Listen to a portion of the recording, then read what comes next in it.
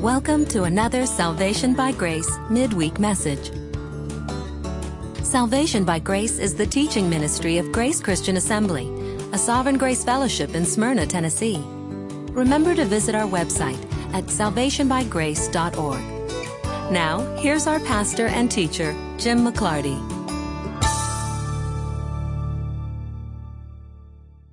So let's see what you all think. Let me just throw a question out there, and you all respond to it. Does God hear the prayers of sinners?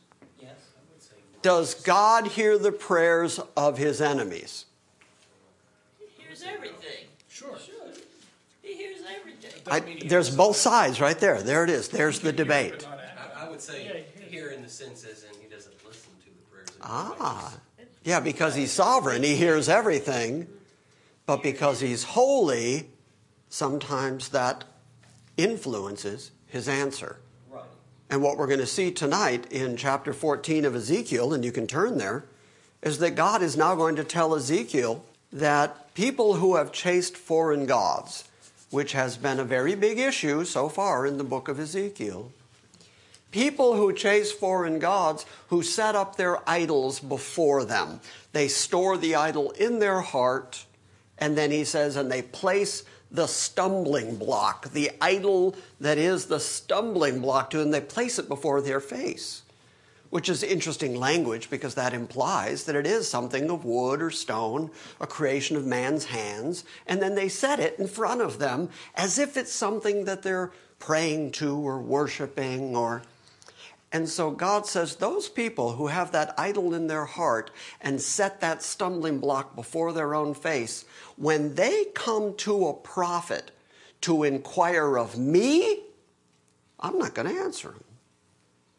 And then he says, but what I will do is if they come to a false prophet and ask the false prophet to inquire of me, I'm going to intercede to make sure that the false prophet gives them an answer, and then I'm going to punish both the inquirer and the prophet, because neither one of them have followed me. So that's the beginning of chapter 14. God sort of kind of answers the question of, does he hear the request, the asking, the inquiries of his enemies? And his answer is, once you have chased a foreign god, once you have turned your heart away from me, and once you have embraced someone who is not me, especially an idol, then you come to me through one of my prophets. Once you come to me, I feel no obligation or compunction to answer you. Because after all, I've already said, I'm going to punish you if you chase after idols. And then you've chased after your idols. And then when you want something to go your way, you come ask me about it, which is an admission that Yahweh is the only one who can really do anything for you. The wood and the stone idols can't do anything. So when the wood and the stone idols don't sufficiently provide what the people want, they then go to Yahweh, and Yahweh says, I don't have to answer you. Now, as Gladys said, he's sovereign, so he hears everything. He hears the requests. He knows everyone. He knows whether they are a friend of his or an enemy of his. He knows when they inquire of him, whether they're inquiring through a genuine prophet or a false prophet.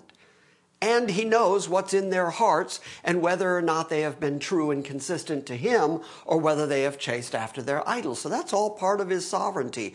But part of his holiness is, you'll have no other gods before me. And if you think you can get away with having other gods before me and then come to me like I'm going to do stuff for you, well, then I don't feel any obligation to do that for you. That's the first part of chapter 14, which really makes sense because the last few weeks we have been seeing not only Israel's following after these foreign gods, we've seen the tendency to look after foreign gods, and we've also seen God, through Ezekiel, railing against the false prophets who were in Israel. Now in chapter 14, he combines the two and says, if you're chasing foreign gods and you come to a prophet, then I'm going to curse both the prophet and the asker, because neither of you are following me. Then at the end of this chapter, he repeats yet again that he is going to destroy Jerusalem. And the natural question would be, but what if there's still somebody technically good, somebody who's trying to live a righteous life? What if there's still somebody who has some qualities, innate qualities in Jerusalem? Will you still destroy Jerusalem? Now, that's natural for any Jew to think, because Sodom and Gomorrah, before he destroyed Sodom and Gomorrah, what did he do? He took out the righteous people. He took out righteous Lot and Lot's family.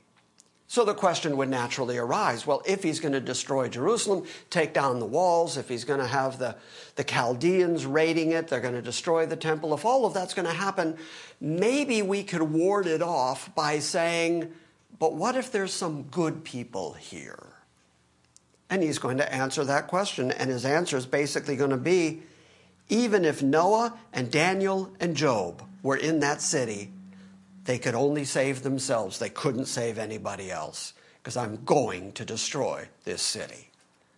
So that's a quick overview of chapter 14. Chapter 15 is really, really short. Chapter 15 is only 8 verses, so we might get to it tonight.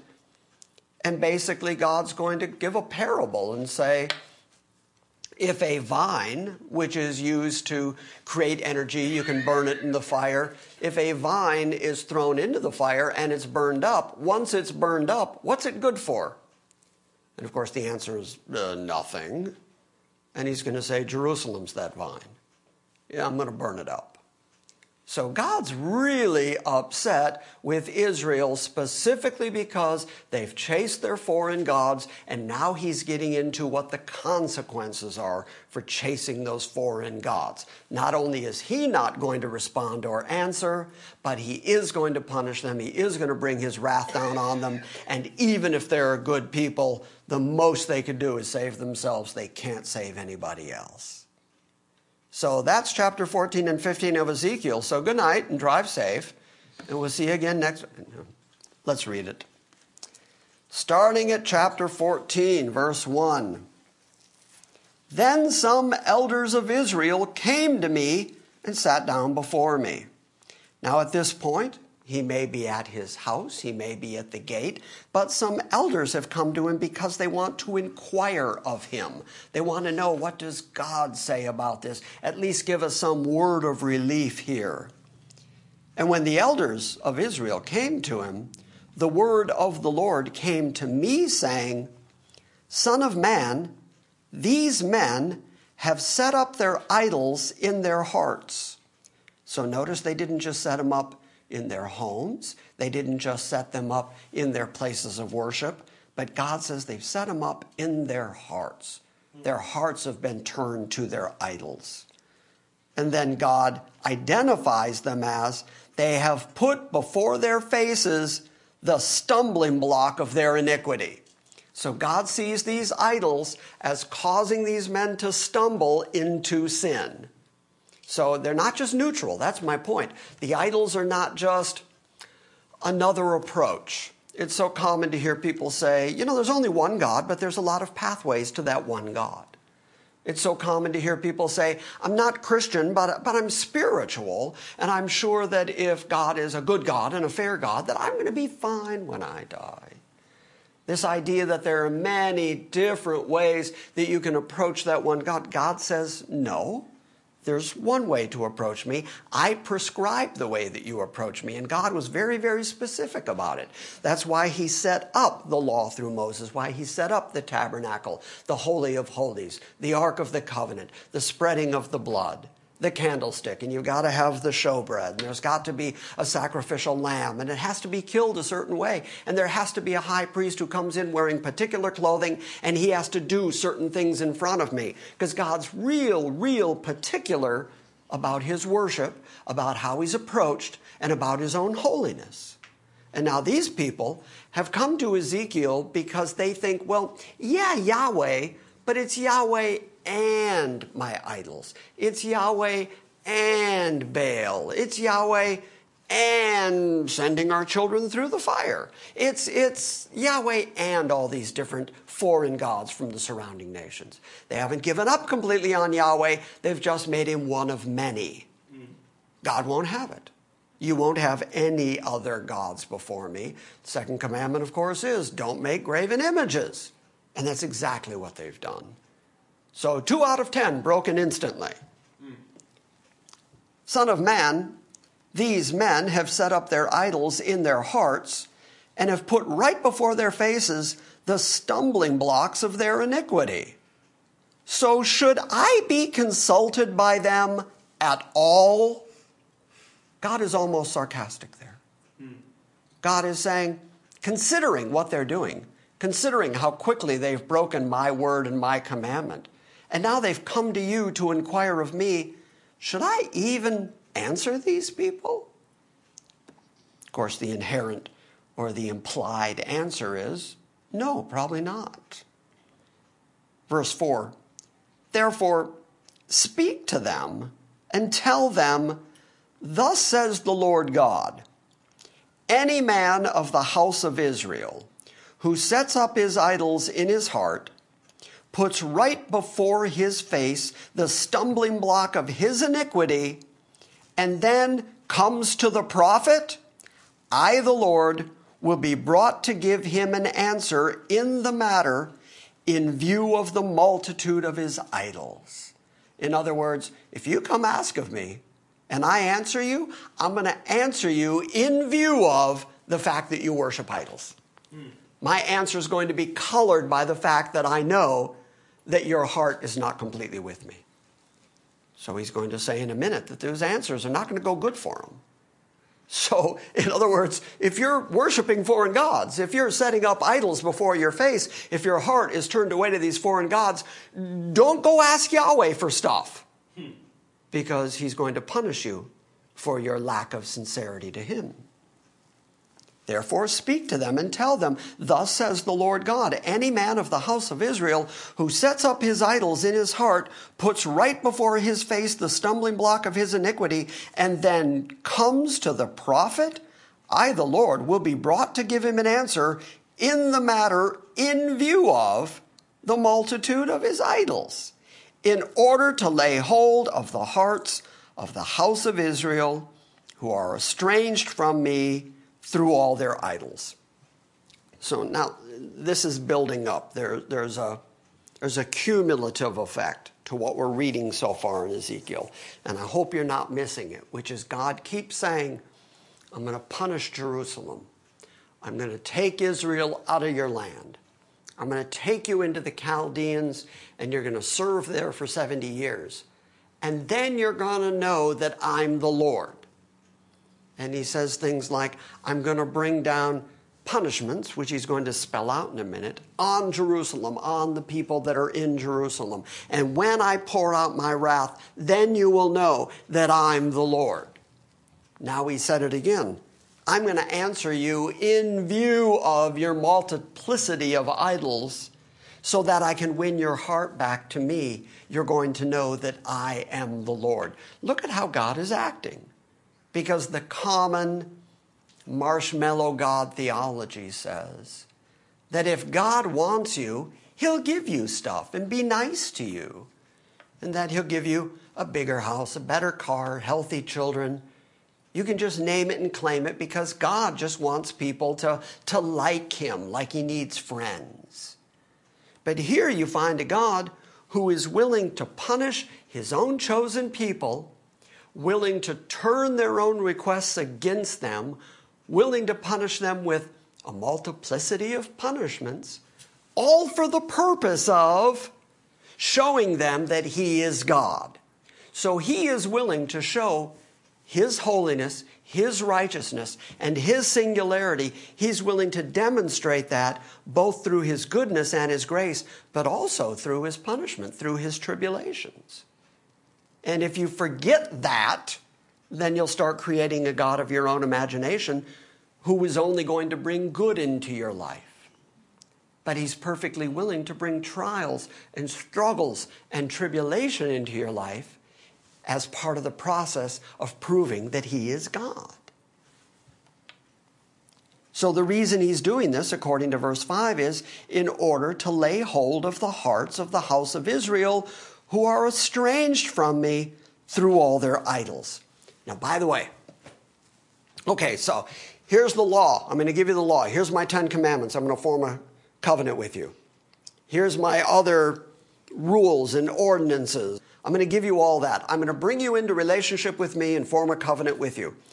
And then when you don't do the things in my covenant, I'm also going to punish you, and I'm going to keep demonstrating that I am God. And then I'm going to even respond to you in light of your idols so that it will bring your heart back to me, so that you will understand, house of Israel, that you are estranged from me, and you're going to lay hold of me again, and I'm going to bring you back, and I'm going to have your heart again. These are all the things we see so far in the Old Testament in God's dealings with Israel. My question is, did any of it work? No. None of it worked. In other words, how depraved are humans? Totally depraved. Enough. Yeah, it's one of the 5 points of Reformation theology is enough depravity. That's the E in tulip E. Yeah, they're exactly enough depraved that no amount of God's demonstration of himself in his goodness or in his punishment and his tribulation, none of that, whether good or bad, none of that is able to turn people back to himself. Because human beings by themselves just cannot, because of their sinfulness, because of their fallenness, because of their depravity, they just cannot adequately worship God the way he deserves to be worshiped. It's going to take exactly what he does in the New Testament, which is send his Spirit to people, to inhabit people, so that by his own Spirit, he turns hearts to himself. But he has a long, rich history here of demonstrating time and time again that no matter what he does, it can be miracles, it can be going through the Red Sea, it can be the plagues on Egypt, it can be punishments, and it can be good things. It can be a land of milk and honey, or it can be the sword and famine till you're eating your own children. It can be as good as it can be as bad as it can be, and still human beings will not turn to God under their own volition. They just can't do it. And that is the depth of the fall. I think sometimes people make light of the fall. They don't understand the completion of the fall, and they think that the fall was basically Adam and Eve stubbed their toes. But it is a complete change of nature, from being in constant communion with God to hearing God walking in the cool of the day and hiding from him because they knew they were sinners. And they got busy real fast trying to cover up their sin. And so, don't forget that the fall is so complete. And again, I think, this is just a little aside, I think if you don't get this part right, you can't get the whole rest of the Bible right. If you don't get the idea that human beings really are enough depraved, then you're never going to understand the concept of election. You understand why God had to elect. If you think that there are some good people, if you think there are some people who deserve to be saved, then you're never going to understand election. Yeah, the big fight that Christianity has now is with humanism. And oh, yeah. Humanism reaches none of this. Absolutely has no idea. I agree. No idea that man is this bad. You see it all the time. You see it in the papers. You see it in the news. Anytime you turn on the news, what is the philosophical presupposition of every news report you ever hear? It is that human beings are generally good, and now we're going to tell you some bad news, but these bad things that happened are an aberration. That's the philosophical underpinning of all news. When in fact, news should be, hi, a lot of bad stuff happened today. Plenty of bad stuff. But you know what? Inexplicably, somebody was good today. Somebody did something right today. That would be news. But I'm to the point where, because I'm always interested. I get up every day and think, what's going on in the world today? But I'm never surprised by it. The more depraved human beings become, the more I go, yeah, and I'm kind of bored by it now. It's like, yep, here comes some more. Yep, here's some more. Okay, that one's really bad. Okay, here's some more depravity. But it perfectly fits with our theology of human beings are enough depraved, totally depraved. And if you get that right, you can understand the necessity of not only election, but unconditional election, and that Christ would die for those people he's saving. Amen. The rest of the 5 points make sense only if you comprehend depravity. And I think depravity is being demonstrated throughout the Old Testament as God does both good things and revelatory things and bad things to the same people group, always with the intention of, I'm going to show you that I'm God. And they just don't turn. They don't change. They don't conform. And that's remarkable. You would think that anybody with half a brain would at some point go, you know what? That God that brought us through the Red Sea, he seems pretty powerful. We should probably stick with him. And yet human beings, completely illogically, wander off to idols, things that they've made out of stone and wood, that their own hands have made, or today, they just idolize another person. Not that stone and wood is not an idol, because you see plenty of statues in plenty of Roman Catholic churches that people are also worshiping and genuflecting in front of. They're setting those statues in front of their face, and it's in their hearts. Sometimes they just put them on their dashboard, and they just stick there with a little magnet like a bobblehead, because they're constantly sticking the creations of men in front of their face and placing them in their hearts. What Ezekiel's talking about here is still happening today, because the depravity of humans is still happening today. You get that? Mm-hmm. Okay. But that's the thing that humanism totally hides. That is the thing that humanism totally hides. Absolutely. Because humanism keeps telling you, you're good. Yeah. Up, up, up with people. Yeah, you're good. You're great. Verse 6. Therefore, say to the house of Israel, thus says the Lord God, repent, which means turn. Turn away from your idols. Turn your face away from all your abominations. For anyone of the house of Israel. Now, this is very much like what he said in verse 4, but you'll notice that this time he adds one particular phrase. He adds, or any of the immigrants living among Israel. So even the Gentiles that are living among the Israelites don't get away from this. The rule is the rule. For anyone of the house of Israel or of the immigrants who stay in Israel, who separates himself from me, sets up his idols in his heart, puts right before his face the stumbling block of his iniquity, and then comes to the prophet to inquire of me for himself, I, the Lord, will be brought to answer him in my own person, and I shall set my face against that man. See, that's why I said, you don't be calling on Yahweh, because he says he's going to answer you and set his face against you. And I will make that man a sign and a proverb. In other words, I'm going to make him a byword. I'm going to demonstrate my wrath in him so that people talk about it. I'm going to make him a sign, a demonstration, a proverb, and I shall cut him off from among my people. So you will know that I am the Lord. Once again, I'm going to cut people off from my chosen people so that you know that I'm the Lord. God just keeps demonstrating. This is what I'm like. These are my rules, and they don't change. Even though you're depraved, even though you might be able to justify yourself in your heart or in your mind, I don't change. I don't alter my holiness. I don't change my righteousness.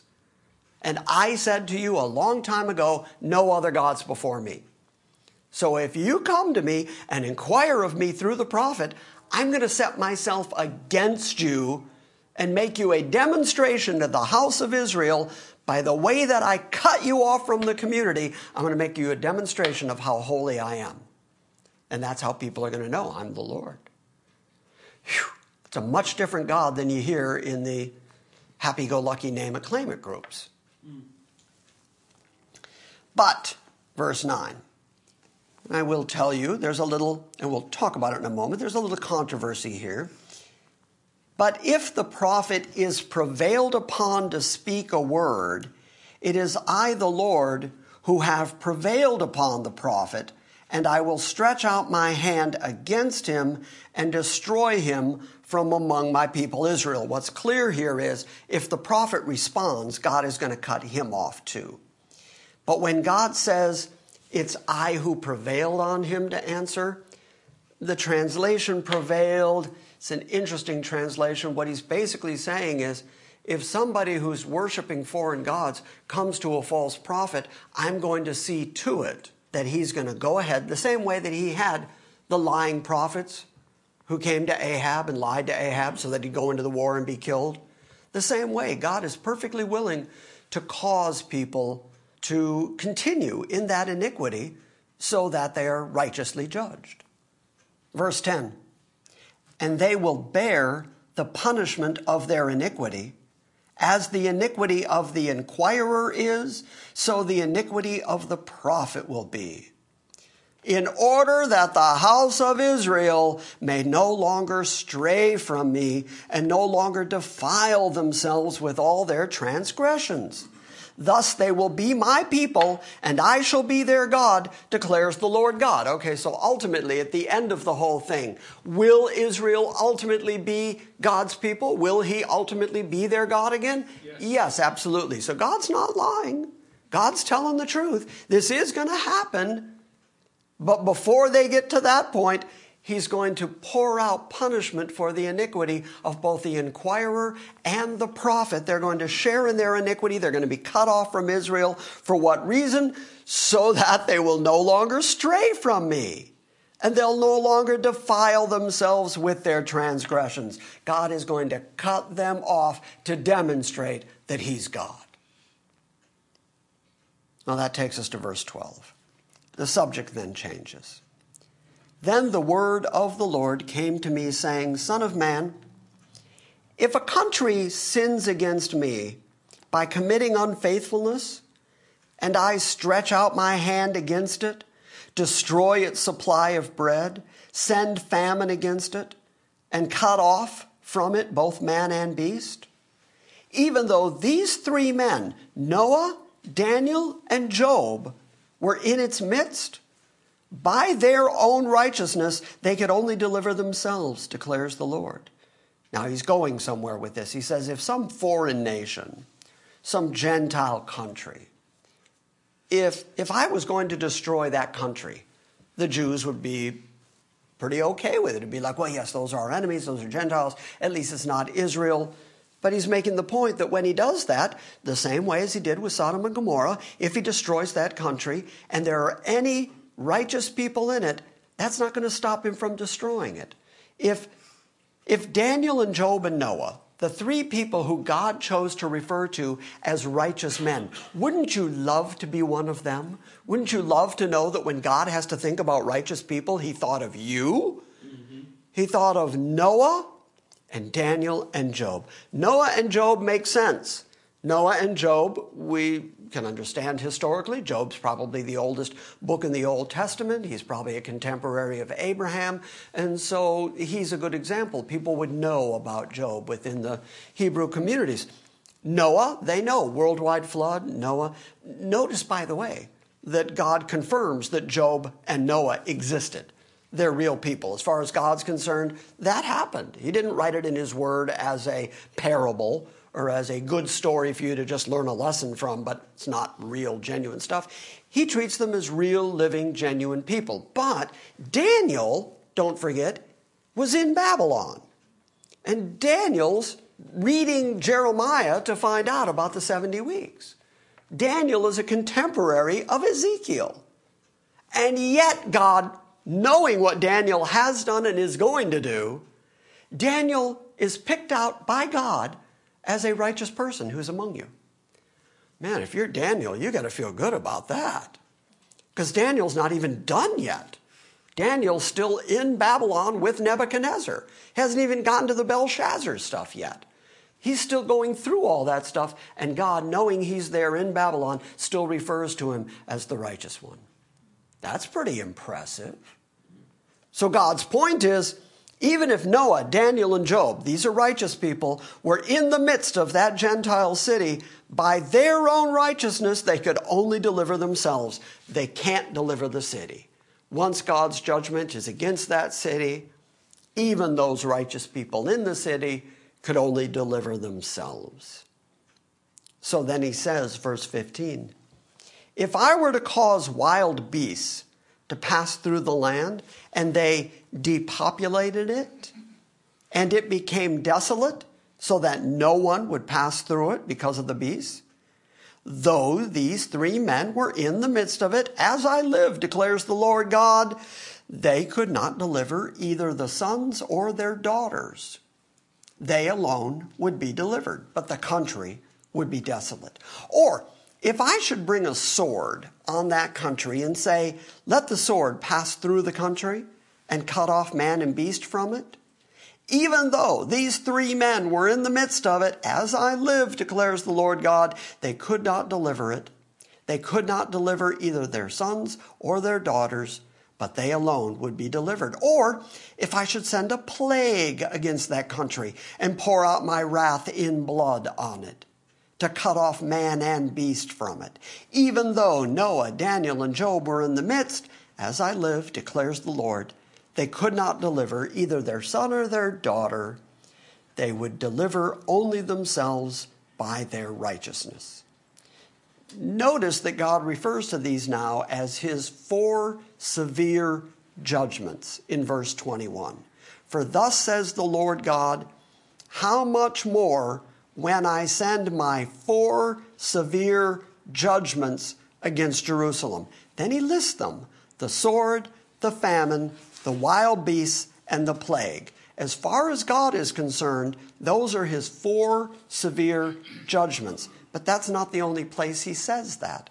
Somebody go to Revelation 6 for just a moment. Actually, let's all do that. We've got time. Keep your finger there in Ezekiel and go to Revelation 6 for a moment.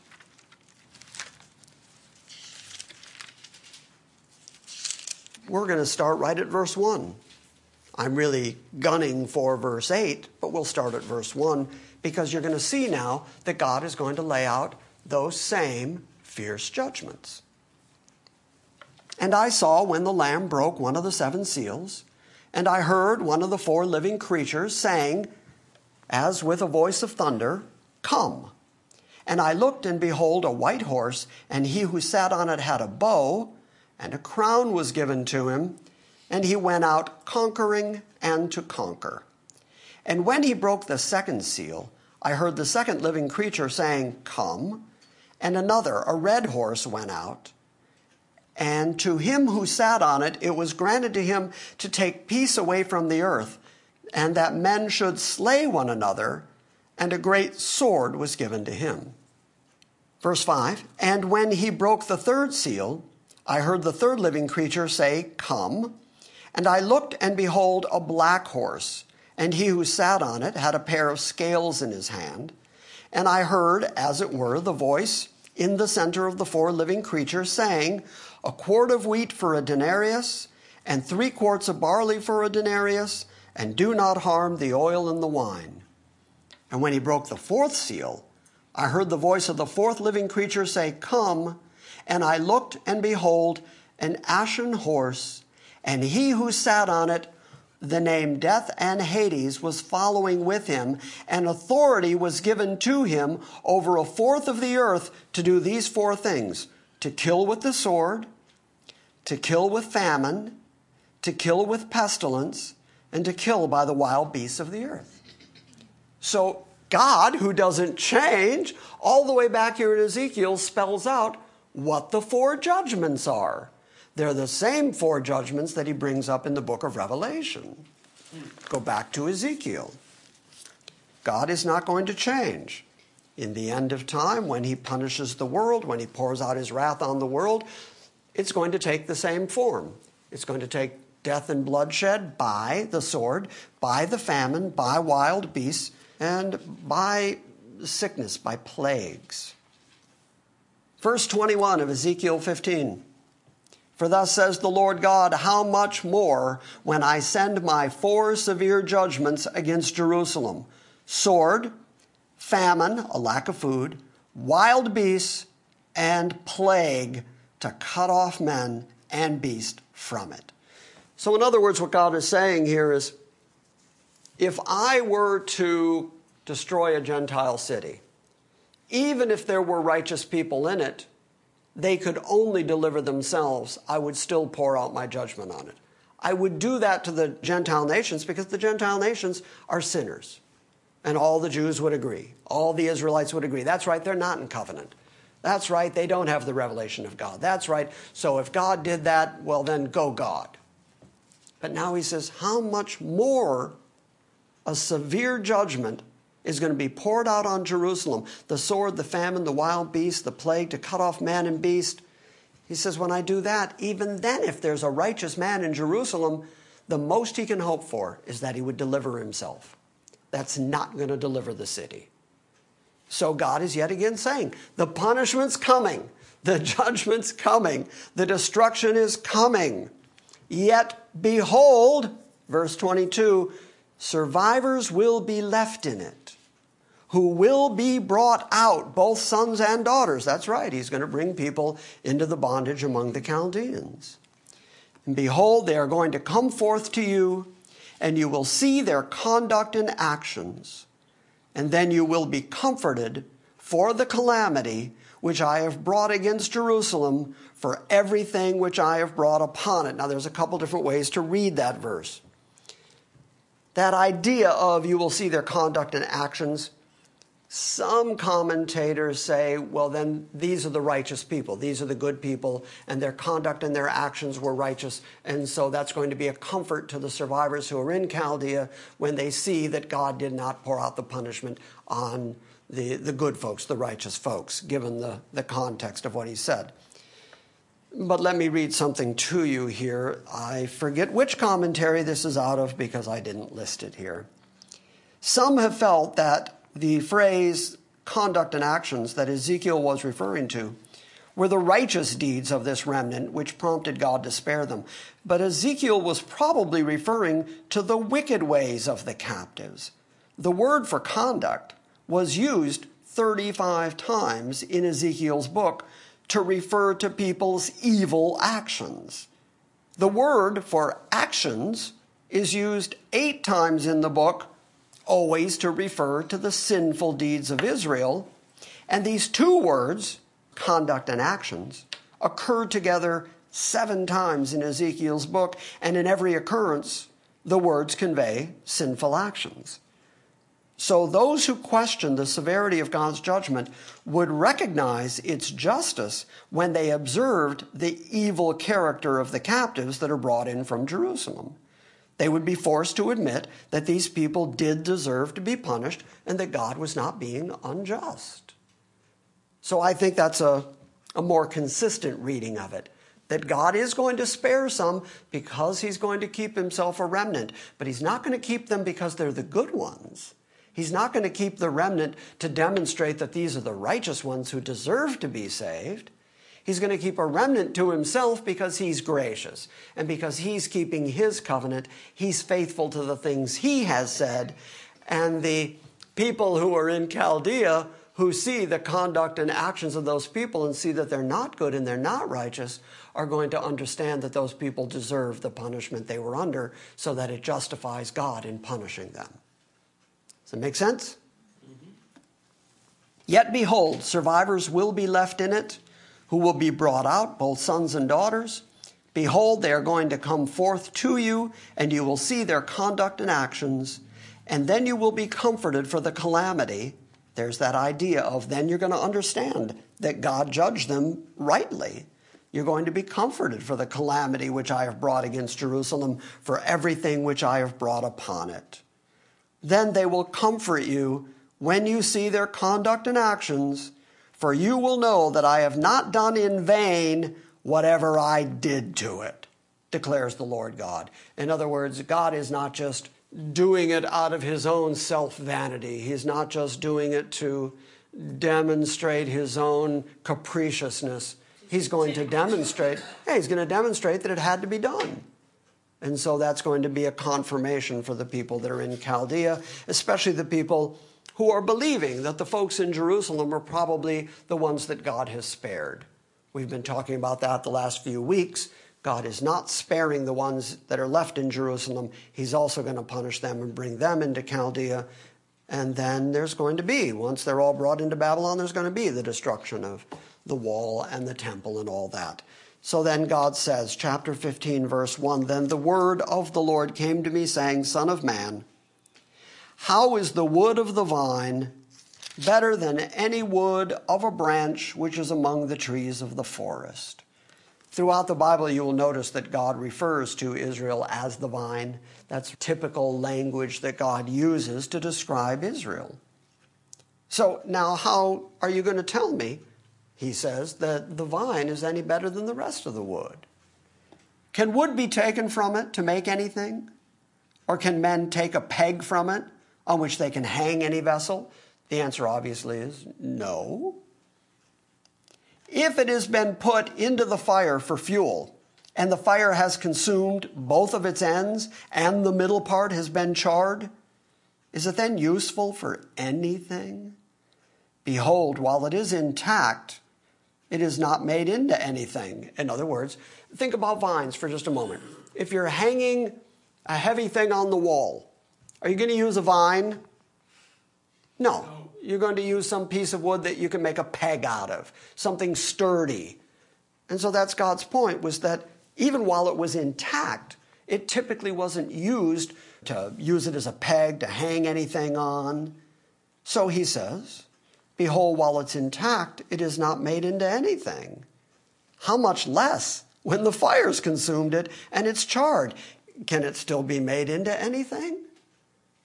So God is saying by parable here, you know that a vine isn't a real useful plant. What if you burn it first? Then how useless is it? And he's saying Israel is just like that. Not only were you completely dependent on me in the first place, not only did you have no power, authority within yourself independent, but now I'm even putting you through the fire, which makes you even less capable of being good for anything. Verse 6, therefore, thus says the Lord God, as the wood of the vine among the trees of the forest, which I have given to the fire for fuel, so have I given up the inhabitants of Jerusalem. And I have set my face against them. Though they have come out of the fire, yet the fire will consume them.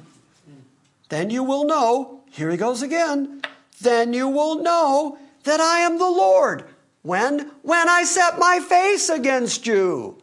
So here's God yet again demonstrating his righteousness and his holiness and his aseity and his singularity by the things that he's pouring out in judgment against the very people who he's chosen to be in covenant with.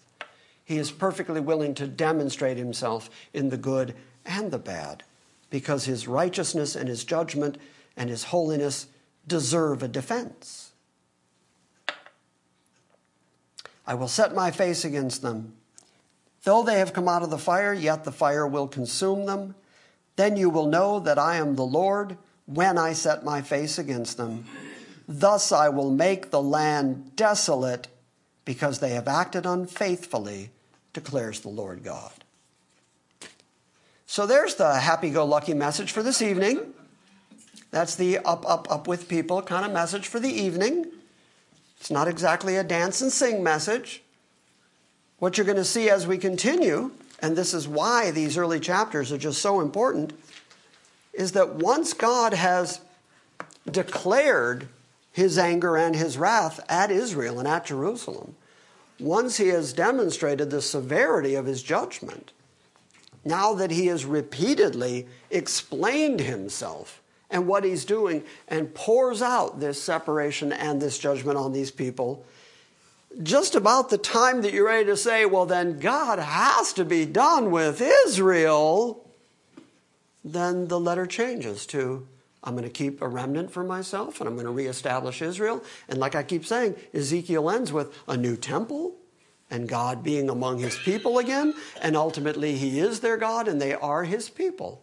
But this is the process, this is the method that God is using to demonstrate himself to these people so that they know that he is a separate and distinct and unique and high and holy God, not like their idols, not like their wood and stone, but a God who you should not offend, a God who you should not come up against because he's perfectly willing to defend himself. And yet, faithful to every promise and every covenant he ever made. Remarkable. It's good to know that that's what God's like. Yep. Keeps every word. Keeps every word. You know, I keep saying, and I'm going to say it again, I've been saying it on Sunday mornings since we've been talking about James. I've used it as an example. The fact is, the Old Testament isn't about us, but Paul says it's written for us, for our admonition, for our learning, so that we can understand things. As we read these early chapters of Ezekiel, I really hope that you're understanding the kind of God you're dealing with. Even though it's not about us, it's definitely for us to learn that if there is not somebody standing in the gap between you and that God, he'll pour out this kind of punishment on you because you're just as guilty as they were. You're certainly no better. You're certainly completely depraved. And so you need desperately somebody to stand between that righteous and holy God and you and your sinfulness. And that is the absolute necessity, not just importance, but necessity of Christianity, of Christ, of the intercessor, and of him absorbing the wrath of God in your place. That's why the Christian message is so important. Has very little to do with, well, now I've accepted Jesus, so I'm going to get a better this and a better that, and I'm always going to be healthy, and my kids are going to be pretty, and It's not about that. It's about the fact that this God will judge you if you don't have Christ pleading your case. So there's a lot to learn from Ezekiel. Yeah? Yes. Okay then. Questions? Is the example of the reason for using the example of Noah, perhaps in this case, to show the degree of anger in saying that if Noah was here, that even his sons and daughters wouldn't be spared, whereas in the flood, he did spare the sons and daughters.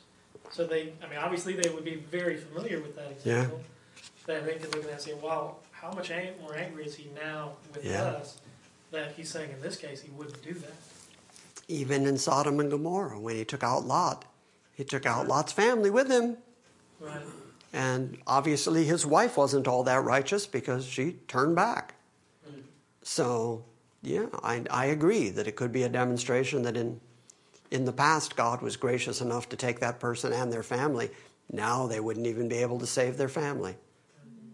So, pretty severe. Yeah. God ain't playing around. He's being real severe. And also Job. Didn't Job end up sacrificing for his 3 friends? In this case, no. I'm not going to use Job to help the 3 friends. The punishment is coming. Job alone could be saved for his righteousness. Right. So yeah, there's some credibility to that. Okay, I think I'm all talked out. I think I'm done. Say goodbye to the internet congregation. Goodbye. Thank you for listening to this week's Salvation by Grace message. We welcome your feedback and encourage you to visit our website at salvationbygrace.org. And we invite you to join us next time when we gather around the Word and study the sovereign grace of God.